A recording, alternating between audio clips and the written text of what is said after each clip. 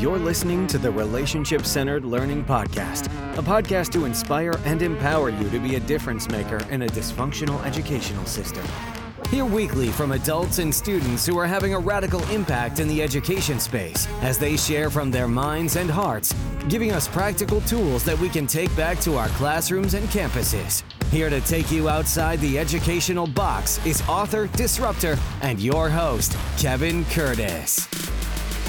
Hey, welcome back to the show, everyone. On today's episode, I am interviewing Mark Horner. Now, Mark is a high school AP US history and psychology teacher that has been teaching for 22 years in the same district. That's the Talmadge City Schools up in Ohio. Now, Mark shares how he struggled with self-value and how college and getting into teaching was a difficult path to navigate, but how he eventually molded his career in the classroom around relationships. Now, we also discuss how this is impacting his teaching style and how other teachers view him. Thanks for tuning in. Let's get started. Welcome to the Relationship Centered Learning Podcast, where we put relationships at the center of all learning. I am delighted today to have a gentleman that I've been wanting to know a lot better, teacher, amazing educator, Mark Horner. Welcome to the show, Mark. Kevin, thank you for having me, man. It is an honor to be here. I am excited. I've been excited all day. I've had like the butterflies all day. Oh, that's awesome, brother. Hey, just like every episode, before we jump into the content, we always push out the idea of connections before content. We do that in the GTKY format. So, Mark, you've kind of been familiar with this. We're going to do this in the Flip 5. I'll ask you 5 questions. You flip 5 back at me. Question number 1, Mark, what is your favorite cereal? Well, I'm going to be honest with you. I love Cinnamon Life. And it's kind of obscure right now, but the funny thing is the other day, one of my students had a baggie and it looked like Cinnamon Life. And I'm like, what are you eating? I said, are you eating cereal? And she's like, yeah. And I go, is that Life? Absolutely. It was Cinnamon Life. I'm like, where did you find that? You know, it's at the local store. I knew. I'm like, I'm going to go get it. But then I pulled up this video that Mikey Likes It, you know, that video and had to. Yeah, sometimes we talk over their head or before their time, but no. So I love Cinnamon Life growing up, but I'm really a chocolate. So I'm either like a Cocoa Puffs or a Cocoa Krispies for me. But I do remember Cinnamon Life. Good memories. All right, question number 2. How is your sock game, Mark? Are you one of those do you have a sock game? You know what I'm talking about? Well, you know what? I could go over here to this bag that I just received and pull out my next new pair of socks. So here's a funny story. My sock game was mediocre at the beginning of the school year, but we have an SRO officer here in the building his sock game is like on point. Every day he's showing off his socks on Twitter. So one day I decided to take a picture of one of like 3 pairs of socks that I had and post it. Next thing you know, one of the parents of one of my students, she's like, you are going to compete with Officer Quillen. You will have as many socks, if not more, by the end of this year. So on a weekly basis, I get a bag full of socks. And I've got basketball, football, Yoda. I mean, my sock game is lit right now. I mean, it is on fire. So, well, I'm with you. I just realized the more I started presenting, it would, certain things like socks or shoes or different things, you had to be on point because, it kind of stood out, and everybody else was doing it. So I kind of had to join it. So I enjoy the sock game also. Question number 3, as simple as this. Do you have on your phone, a ringtone for a certain friend, wife? Is there a certain ringtone that you have for somebody on your phone? You know what? I don't. I actually don't. Now, I was listening to it might have been your podcast. Somebody was actually, I think it was your podcast a couple episodes ago. Somebody was talking about how they mute everything except for like their spouse and their kids. So that ring comes through. And I remember listening and thinking, you know what? I gotta do that. I gotta fix it. But I generally keep my phone muted, to be honest. I keep it silenced. And so that I'm not constantly inundated. And then I check it periodically, but I do not have a separate ringtone. I have one ringtone for everybody. Gotcha. Now I have a special name on my phone for my wife. Yeah, there you go. I love it. So thinking about that along with phone, are you a talker or a texter? Depends on the time of day. Texting is so convenient, and I love shooting out texts, throughout the day and just letting somebody know that I'm thinking about them. There are a couple people. It's a small circle of people that I call on a daily or every other day just to kind of catch up and hear their voices, unless it's something important. If it's like really important, or if there's a concern I have, if I'm wondering about how somebody's doing emotionally or whatever, then I will call them. But I've been leaning on Voxer big time. So it's kind of the best of both worlds there. Yeah, absolutely. Well said. So I'm kind of like you. I kind of in between certain situations, but I certainly do enjoy a good conversation, particularly when I'm driving. Not that I'm not about text, not because it's not texting and driving. It's just when I'm driving sometimes, it's like, man, it's a great time to just, it's particularly like a longer drive, 30 minutes or more. It's good to have a good conversation to kind of catch up with people and do things like that. All right. Last question. This is number 5. I want you to think, are you Dodgers or the Rays World Series? I'm pulling for the Rays. You know what? I like both teams. I'm not a huge baseball fan, but I do watch. I like LA. I like their coach, and I like I love his coaching style. But I love the Rays because Justin Sua is a guy that I absolutely love. He's kind of a mental skills coach, sports psychology. I listen to his podcast every single day. I make my students listen to it. It's like a 3 or 4 minute quick hitter, and he works with the Rays. So on behalf of him, I'm pulling for those guys. All right. So my bonus question is exactly how I got you on the show. If you could interview anybody on the Relationships and Learning podcast, Dr. Prickett said Mark Horner, and I've already had Prickett, so you can't pick him.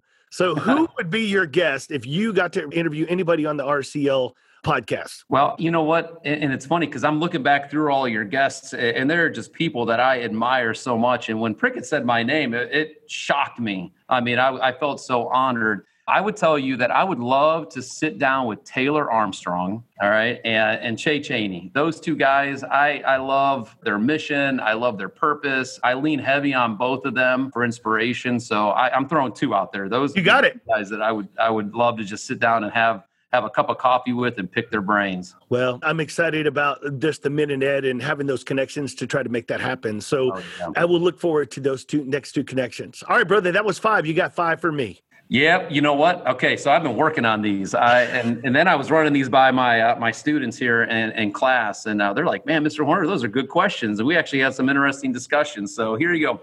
We'll start off a little bit light for you. If you had to eat pizza the rest of your life, what toppings would you have on that pizza? Chicken and pepperoni. Yeah, if you've never tried the combination of the two, it's amazing. Ooh, I'm a big pizza fan. I'll have to try that. Yeah. So, but I usually go with the banana peppers, black olives, and onions. Those are my go-to. None of those would ever touch my pizza, Mark. I'm a carnivore. The only thing that I could have added to that pizza would be mushrooms that I'd be okay with. There you go. Mushrooms are good too. Yeah, that's it. My 3 are a healthy compromise between what my wife likes and what I like. I love mushrooms, and she's like, no way. So there you go. So, Kevin, tell me, what is the most creative date that you've ever designed or been on? Oh, my goodness. Wow. Gosh, date. Okay, got to go back in the Rolodex here. Let's think. I can tell you one. It was a long time ago. I was actually engaged to this person. We did not end up getting married, but here's the deal. She picked me up at my house, blindfolded me, drove me around, had me kind of, and again, trying to disoriented, but guess wherever, and then walked me to different places and all these different things, and then ended up at her house with a surprise party with like 25 people there.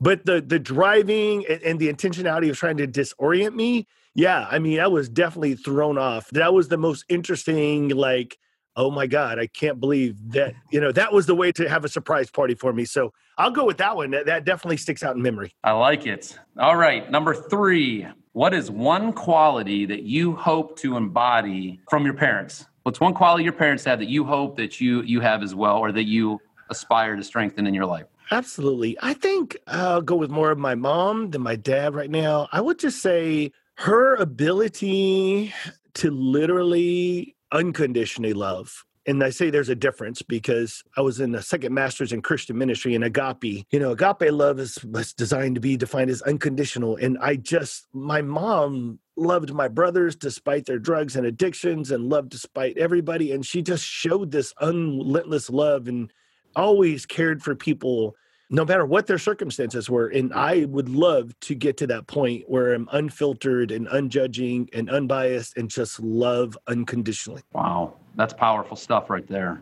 You know what? That's how, when I look at my mom, that's how my mom is. And my dad, he's pretty loving, but my mom, she is just self-sacrificing, and she just loves everyone, even those who have wronged her. Amen to that. That's what I'm trying to say. My mom, I'm like, Mom, and she's like, Kevin, you just don't understand. And I will tell you, I mean, I think Mark, personally for me at 51, I know we don't know each other and don't connect, other than through our social media and outlets, but I mean, I'm in the most reflective part of my life right now. Like I'm reflecting on decisions and my whys and how I'm wired. And I mean, there's just a lot of, and how I've described that to other people when I've been able to have conversations, it's probably the most mature part of my life. I feel like I hit a level of maturity that I've never experienced before.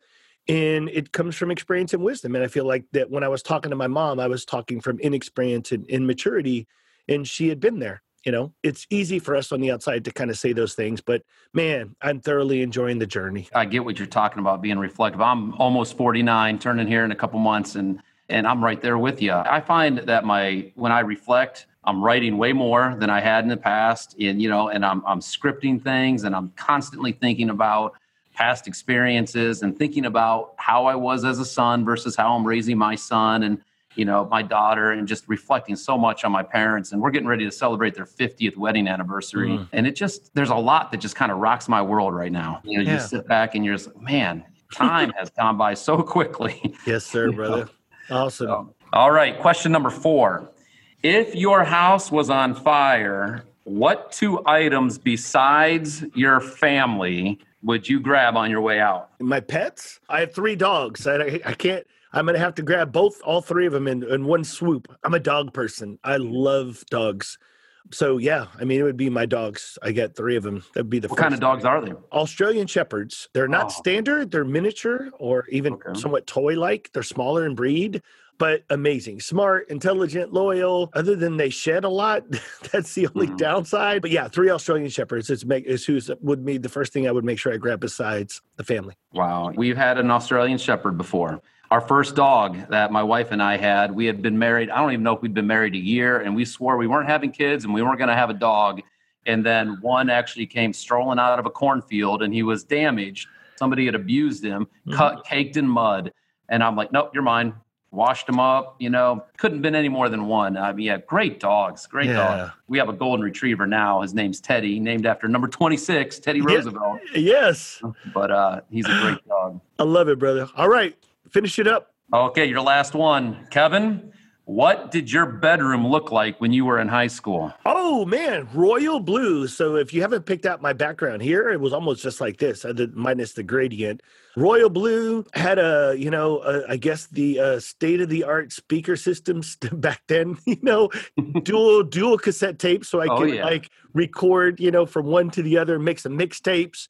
Lots of things about, for me, as you're a basketball guy, I was a football guy, I was a football and a baseball guy. So anything with sports and, medals from my track days when I was in middle school and elementary and different things like that on the walls, not too many posters or things like that.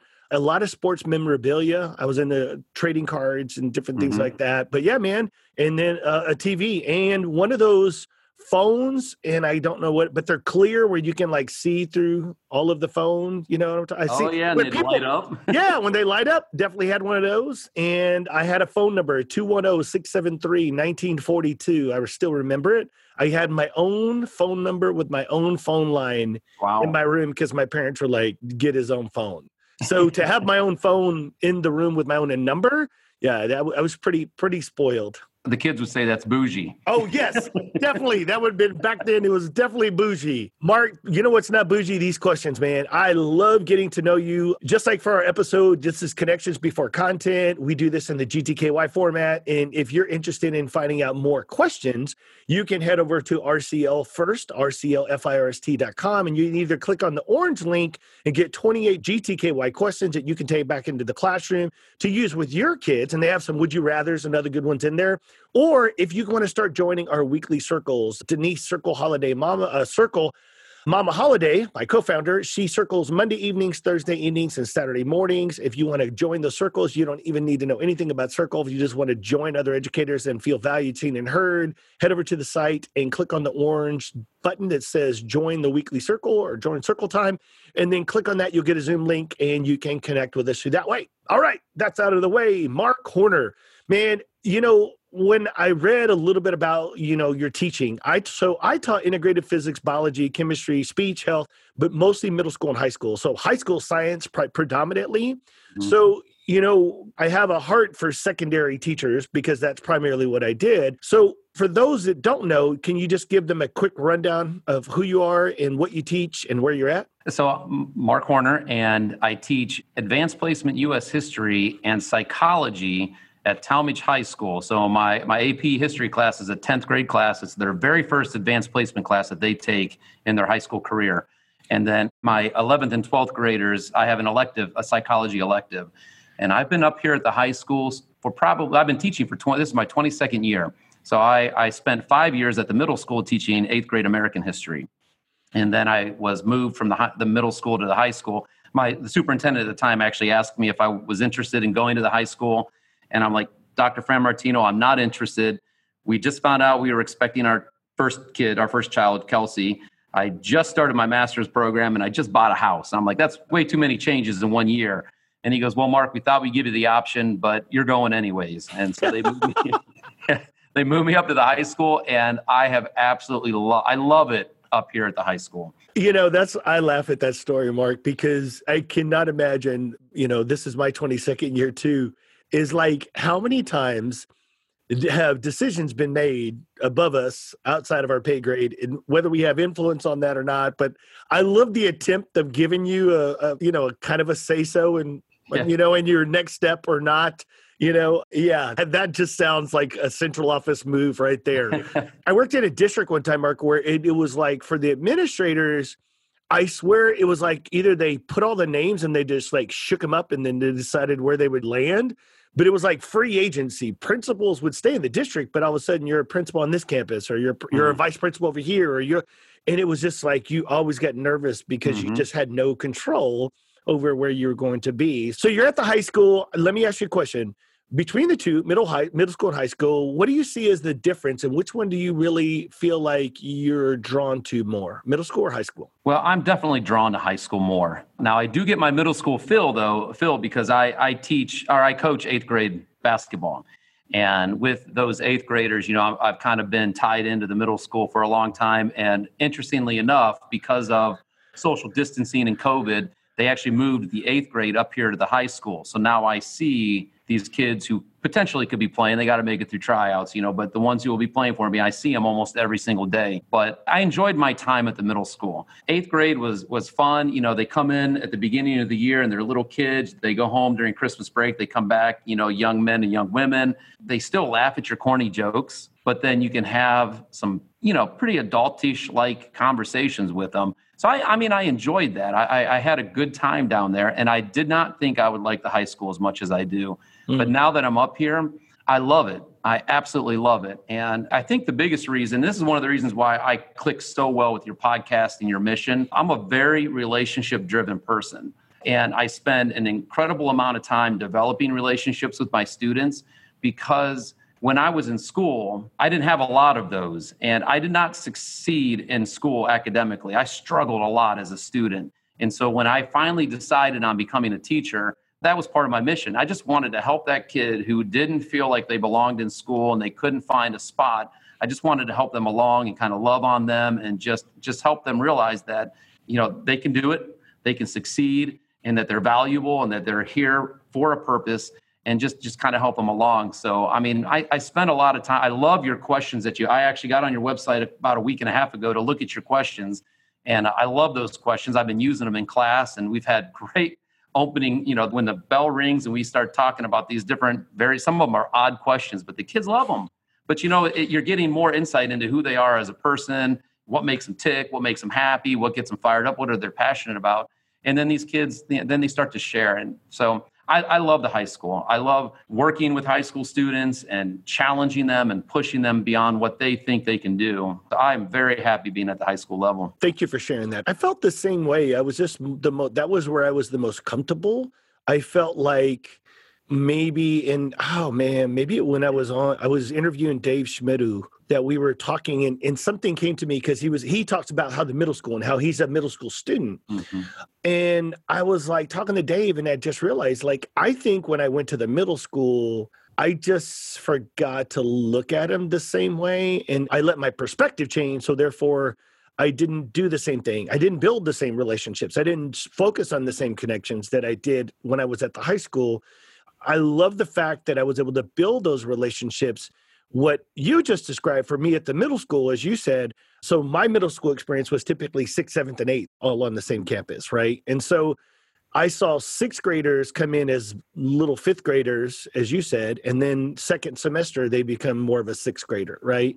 Then same thing happens in 7th grade. And then I saw 8th grade, they would come in as an 8th grader and second semester, almost be ready to be a freshman. And so you have 1 foot in and 1 foot out of that previous and that current to next grade.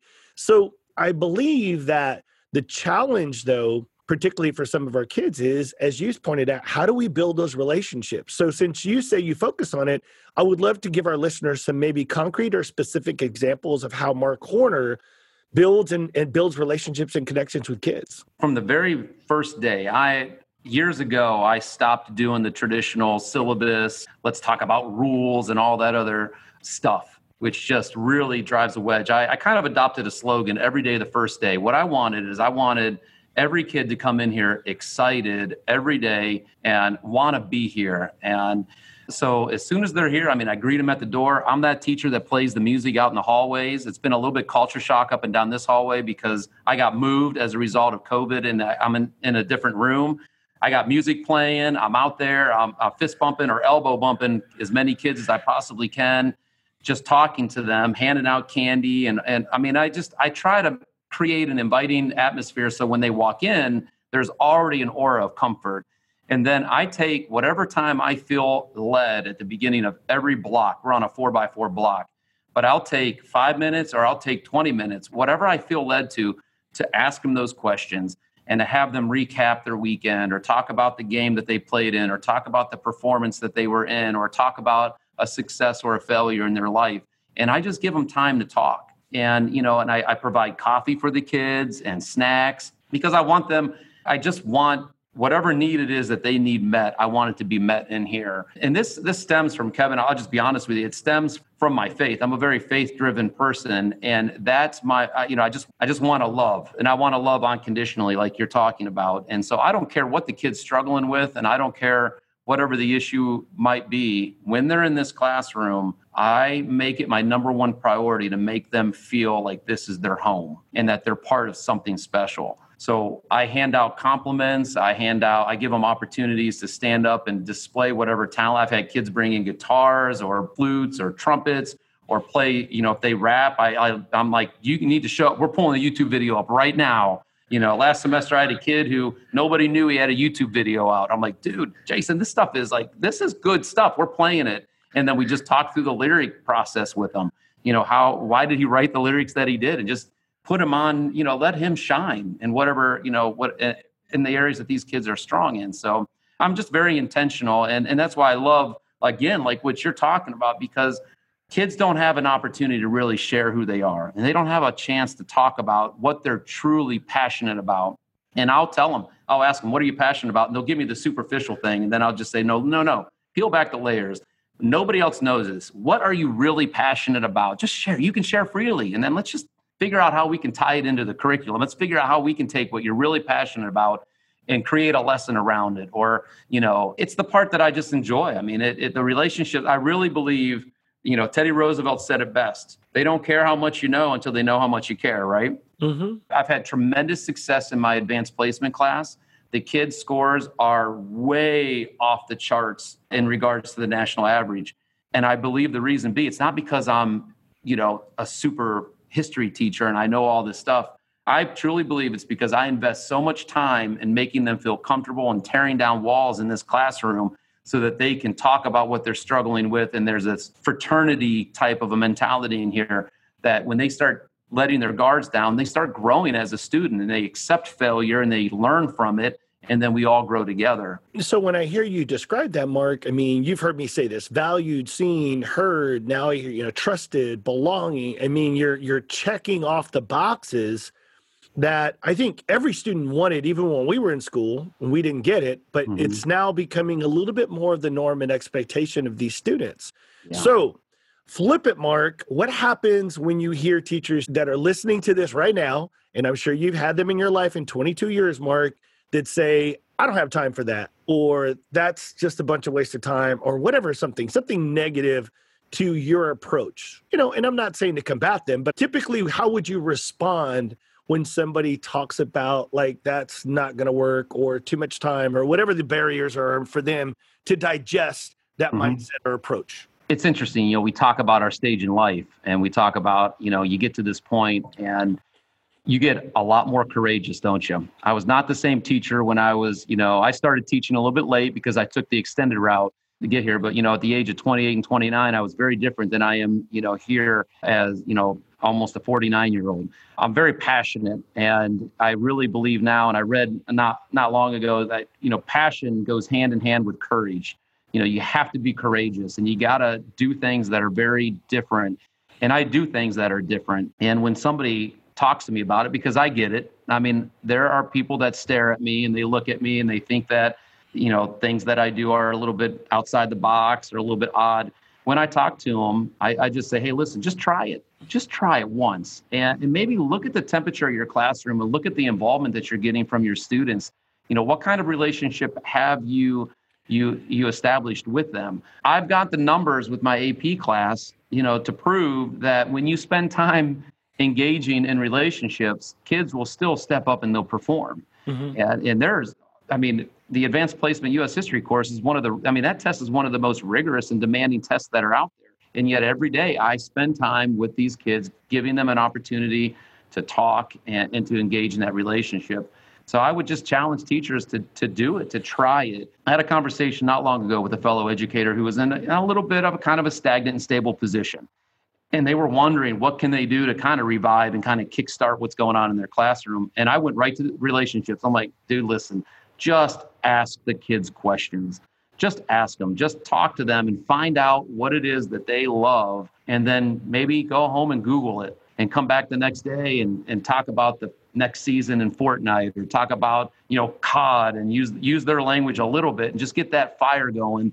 And next thing you know, when you respect those kids that you kind of want to silence, right? The ones who are cause a little bit of trouble or are disengaged. Once you start respecting them and getting into what they're passionate about, then suddenly they're going to pay attention in class and they're going to do their work and they're going to try to meet your expectations.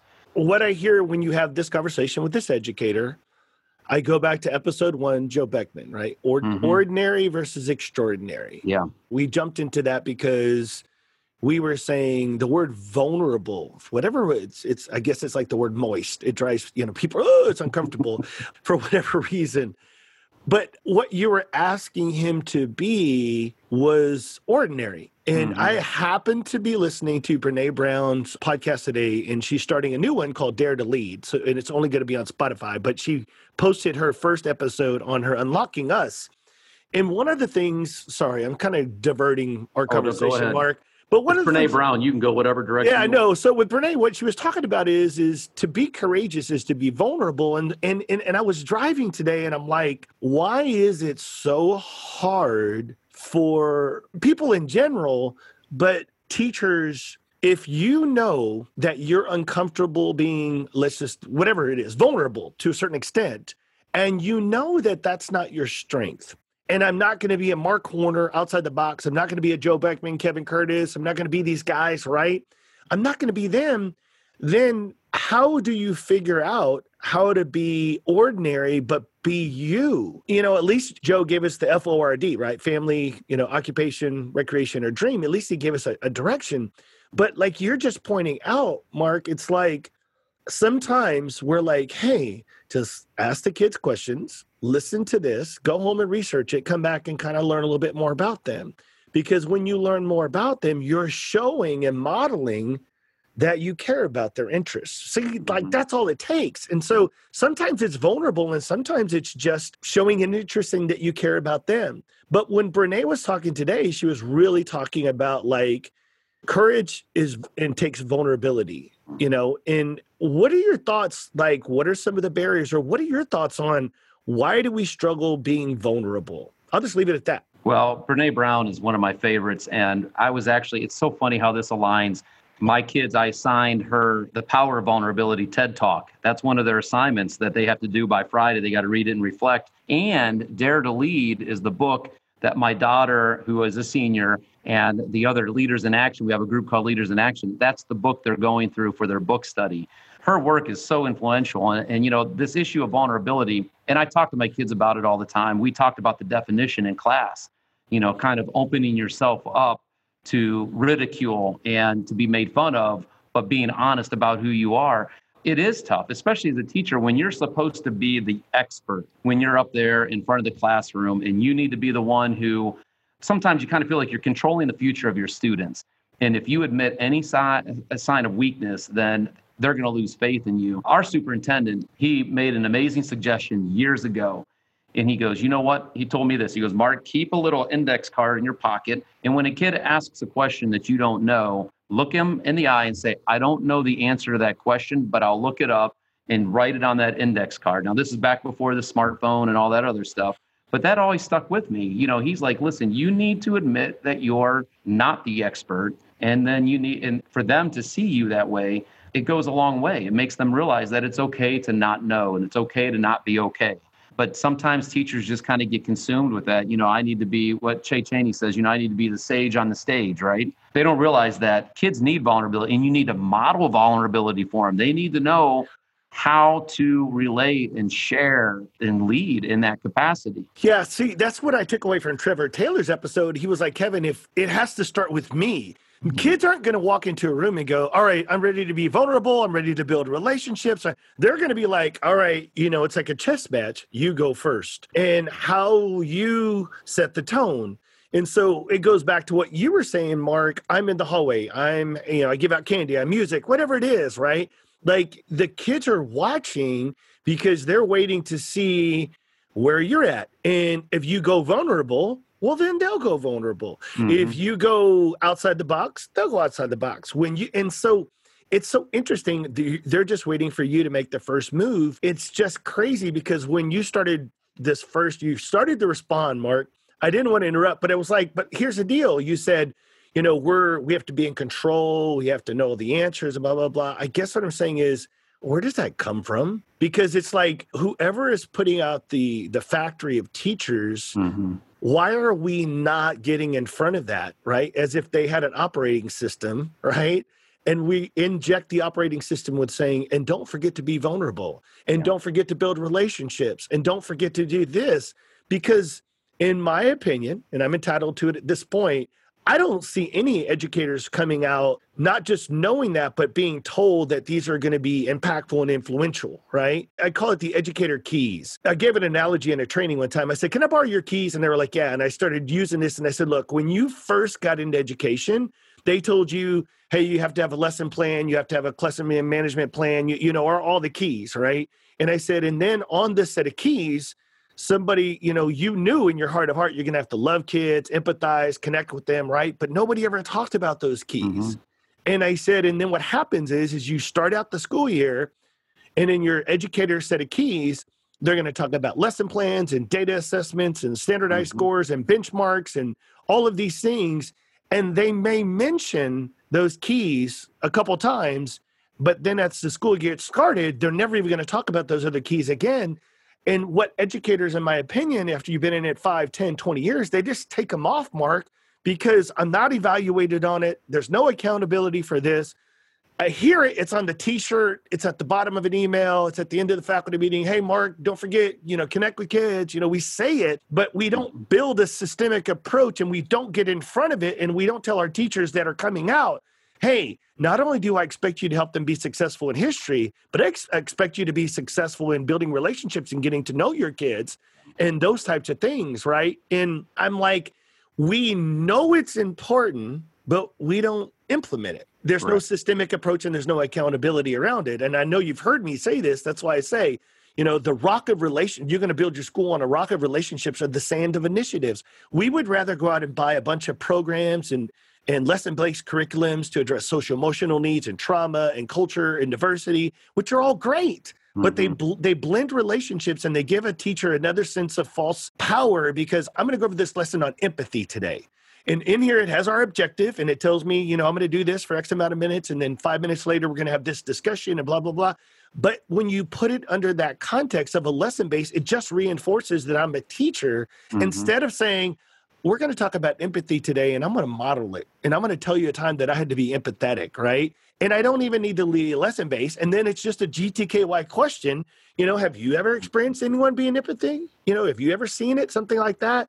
That's why I'm like, why can't we just get a chance to know each other before we try to take on these heavy lesson-based curriculums that are needed? But before I talk about race or culture or diversity or anything else, I want to kind of get to know you first, right? Like you talked about that date. I want to date you first. What are your thoughts? Man, I'll tell you what, as my one friend says, I smell what you're walking through right now, man. I tell you, you got me fired up because I have a lot of things that are just kind of brewing. But, my one word, I have a couple one words. You kind of see them behind me. But the one that I adopted on January 1st was being intentional. And I think a lot of times people lose sight of that. You have to be very, very intentional in all that you do.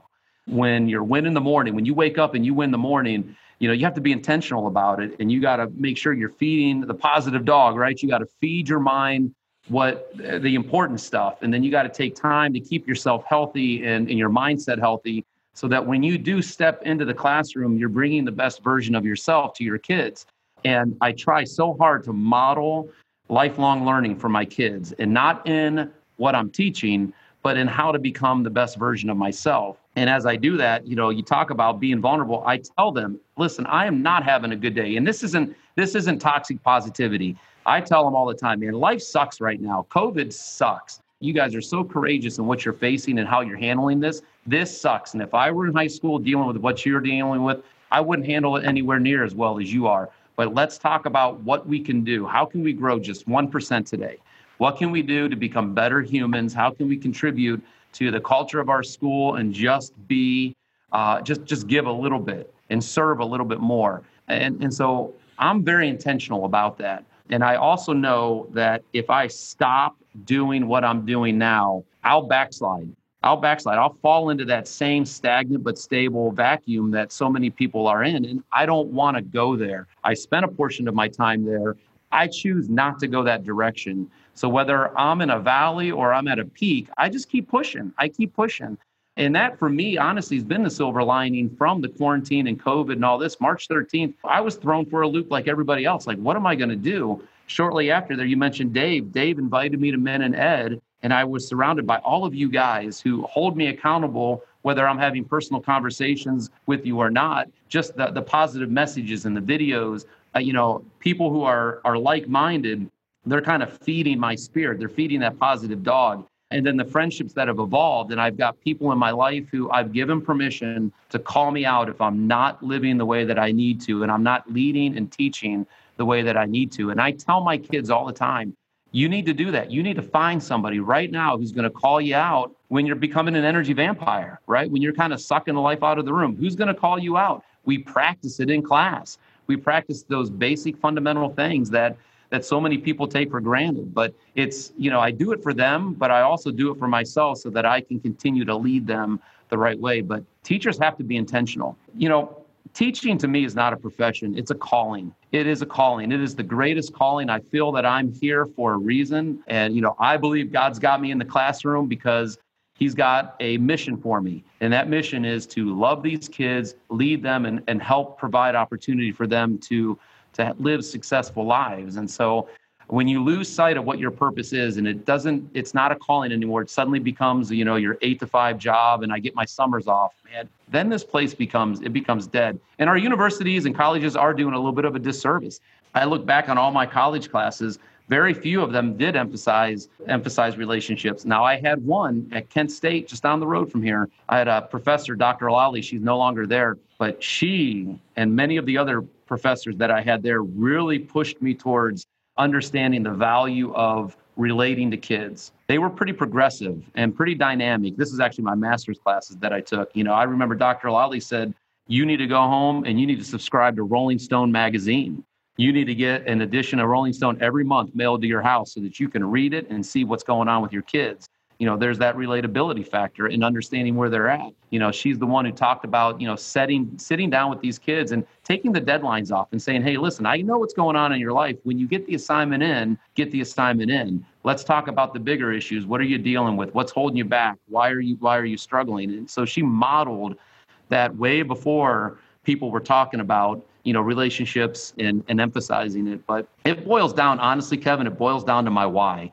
Years ago, I crafted a why, and of course, every year I revisit it and I add to it. But the number one point in my why is to establish relationships. That's number one. And I focus on it each and every day.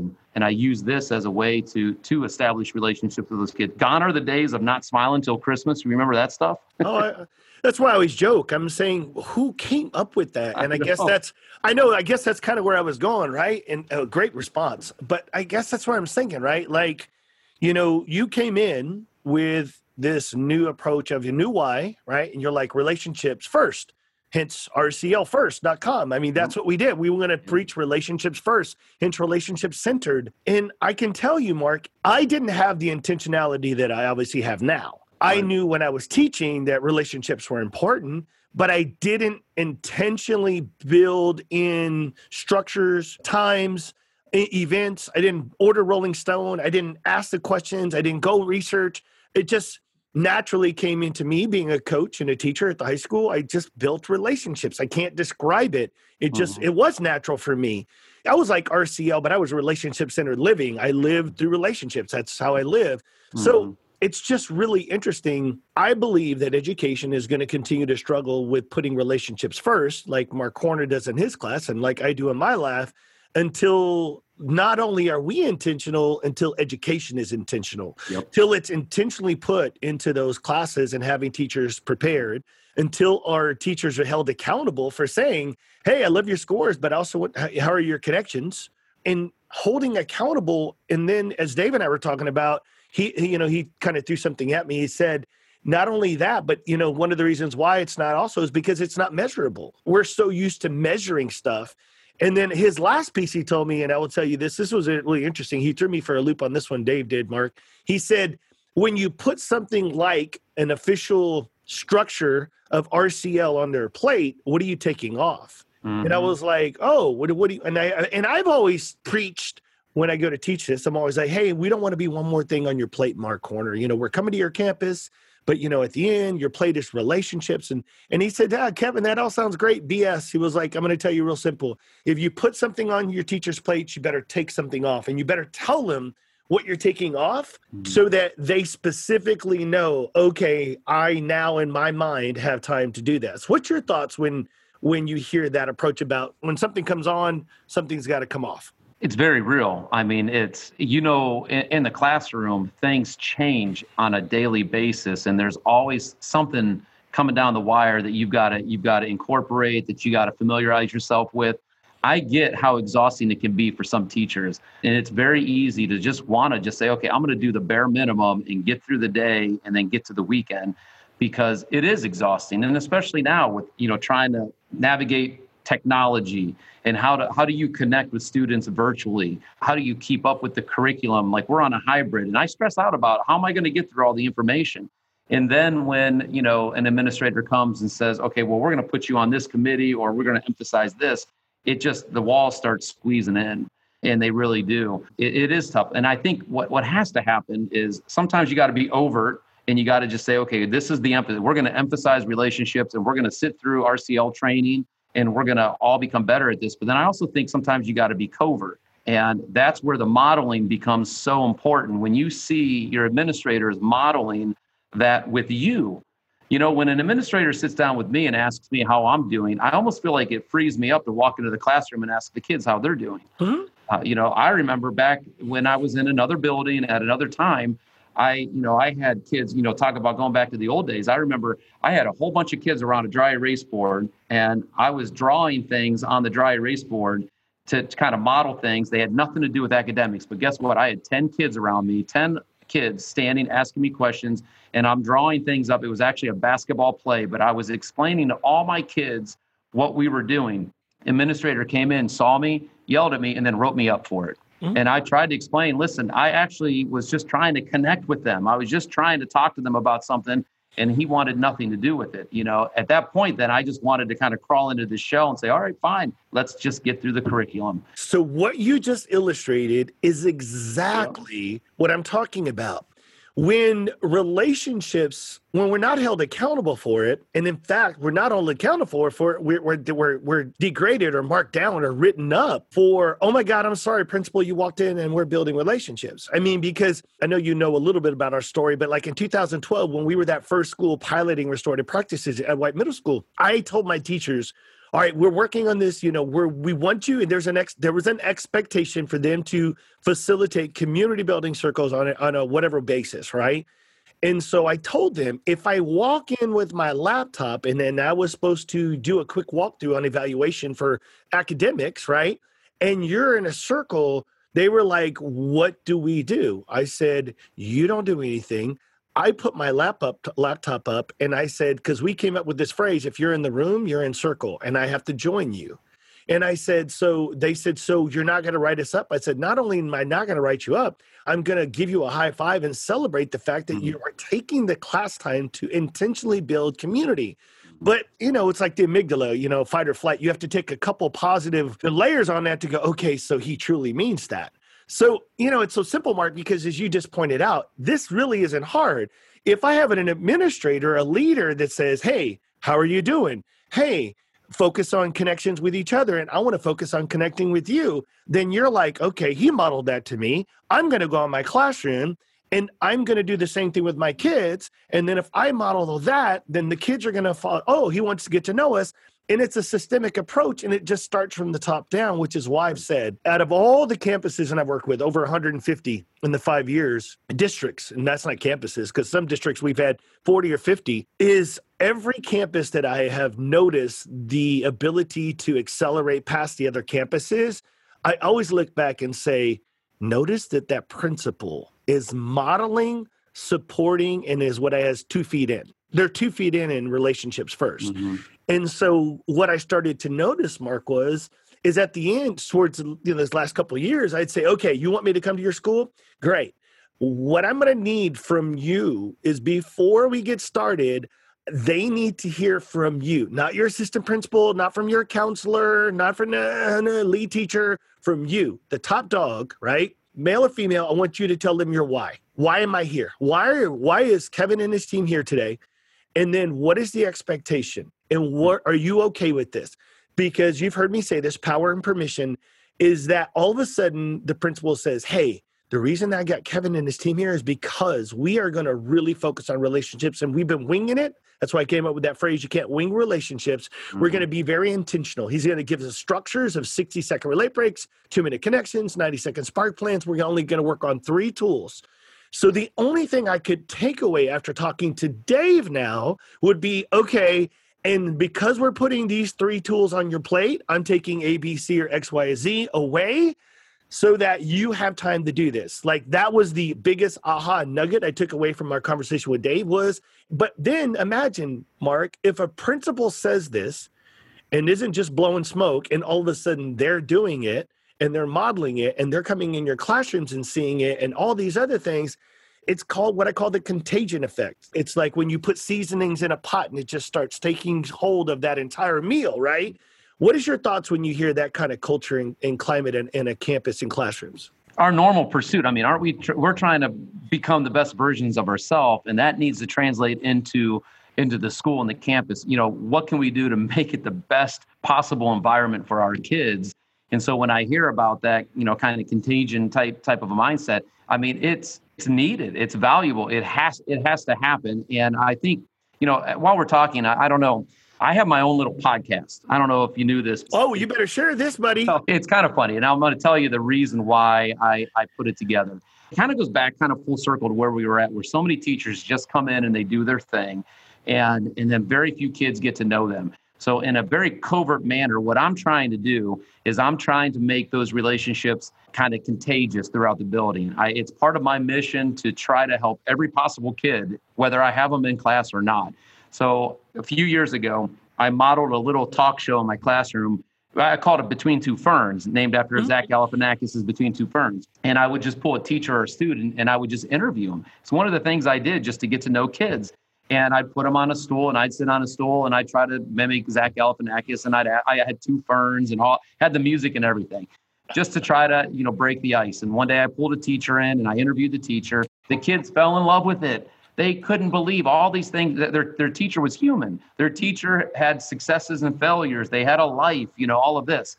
So as this continued, and of course, you got to understand, I listen to podcasts like crazy. I tell my kids I go to Podcast University every day. That's why I'm listening all the time. I told my wife, I want to start a podcast. So last Christmas, she bought me a microphone and I procrastinated. And finally, I got on Amazon and I actually saw the price of the microphone. And I'm like, oh, man alive, that's expensive. I better put a podcast out. So I did my Between Two Ferns, but I just called it Between Two Blue Devils because that's our mascot. Mm-hmm. And it was just a quick pivot because I couldn't use his name, his show. And I put a teacher next to me and I started interviewing them and asking them all of these questions and finding out what their hobbies were and the names of their kids and what they loved and what they were like in high school and what their pet peeves are, just all of these questions. And it took off. I'm into season 2 and I make my kids listen to them. I actually assigned them. I'm like, no, I don't care about the number of listens. You don't have to get on and review the podcast. I want you to listen to your teachers, who they are as human beings. And these kids, you take these teachers who very seldom tell much about themselves, put them in a room behind a microphone, and they become vulnerable. Right. And their kids are like, oh my gosh, I can't believe you're a metalhead. I can't believe you love Tupac. I can't believe my favorite food's pizza, But it's just kind of a covert way for me to break down some of those barriers that hold teachers back from making that relationship with their kids and having that relationship with their kids. Because it really is true. If every classroom in this hallway and throughout this building, if the teachers are investing in those kids and getting to know them, number one, you're saving a life. That moment that you take just to invest in that kid, it may be a minute. It could possibly be what saves that kid's life. It could be what, catapults that kid into becoming the next engineer or serving their country valiantly or having the courage to go and apply for the job that they don't think that they're qualified for. It could save them from their next bout with anxiety. It could give them, it could build that security around them that they so desperately need. Every second with them is important. And so every class has to be that culture. It has to have that environment. Gone are the days where you can come in and just do the factory style bull crap. You can't do that anymore. Mm-hmm. You've got to invest. And now more than ever, man, with COVID, holy smokes, these kids need us. They need us more than ever. So I actually think I heard one of your episodes one time because as soon as you said Between Two Blue Devils, is that what it's right? That's what it is, yeah. Yeah, so I want our listeners, and we'll make sure we get that in the show notes. But no, I actually think I heard an episode. And I think this was before we even met Min and Ed. I heard an episode, but I want to say you were interviewing a former student. Okay, yeah. Yeah, it was something Brian about Cook. Yeah, so it's so funny. Wow. It's so funny, Mark. I heard that before I ever even kind of knew you, met you, but I listened to that episode. So as soon as you said that, I'm like, wait a minute. I have a pretty good memory. I think I listened to that podcast. Well, hey, brother, I know as we're starting to wrap up, because again, I want to be respectful of your time. So a couple questions. 1, 22 years, if you had to go back and tell yourself something, whisper back to that Mark back at year 1, what would you tell the first year Mark from the 22-year Mark? Oh, man. Where do I begin? I think the first thing I would tell myself back then is that you're qualified. You're good enough. You're good enough. Kevin, I still struggle to this very day. You want to talk about vulnerability? I barely made it through high school and I flunked out of college. It takes a lot to flunk out of the University of Akron. I flunked out and I had to sit out. I came back. I struggled with a lot of insecurities as far as my intellect and my ability to just do school. And then I decided that I wanted to become a teacher. And that story is, funny in and of itself, how this whole thing evolved. I love basketball. I love to talk. And my wife, who was my girlfriend at the time, was like, listen, if you want to ever think about marriage, you got to get things in order. And so I'm like, well, I love history. Let's teach history. I want to coach basketball. And I started pursuing that. And I did everything I could to get back in, to get my GPA up to where I could get into the College of Education at the University of Akron. And then I was ready to student teach, and I was assigned to a different school. That I remember I was so excited. It was going to be at a high school and here in Summit County. And then I get called in by the guy who our student teacher assignment. And he told me, Mark, you're never going to be a teacher because your grades and you're not taking this seriously. And that's not the type of candidate that we want representing us at this high school. So we're pulling you out. And I thought, well, what am I going to do now? Where am I going to student teach? Well, we don't know. We'll see if we can even find a place for you. And Kevin, I kid you not, I went home thinking my world was crumbling and coming to an end. And my wife, who wasn't my wife, she's going to leave me, right? And I walk into my apartment and that little light on that answer machine's blinking, and I hit play. And there's a gentleman named Dick Fox who taught 8th grade American history at Talmadge Middle School.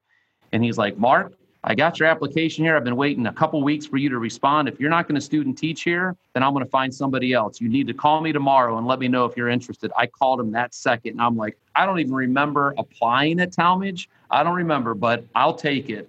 And that began my journey here. I've been 22 years in Talmadge. I student taught. I became a permanent sub.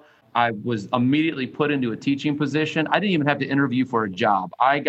They put me in a classroom, and I have been proudly serving here for 22 years. But I always deal with that insecurity, even to this very day, man. Very day. I'm with you. I walked away from student teaching in the middle of that fiance that gave me the surprise party. We had a huge breakup. I was in my last semester of college at UTSA, in the middle of student teaching, and I walked away from college, Mark. Wow. I walked away from college. It took me 7.5 years to graduate because I was like, I didn't know what I was going to do. It devastated me. And then I moved to Colorado for a year. I started riding bulls. I started doing sheet metal installation. I was having a midlife crisis in my 20s, Mark. So no, brother, I doubted myself. And then I came back and said, okay, let's finish up. But man, Mark, there's just so much to each and every one of us. But I will tell you this. I respect you for what you do. I love the fact that you have found who you want to be. And even though you struggle with confidence, and even though you've surrounded yourself with a support system, Mark, just know, man, you are making a difference. This is why I wanted to have you on the show. This is why Dr. Prickett said, if I could have one person on this show, it'd be Mark Horner, brother. So I want to thank you for what you continue to do for kids. I want to thank you for continuing to inspire the people around you, and that includes me. And all I want to tell you is thank you. Thank you for your time. And I'm just going to give you the last message. Any closing words to our listeners? It's yours, Mark. My closing words are simply this. For those of you that are teachers, this is a calling. This is the greatest calling in the world.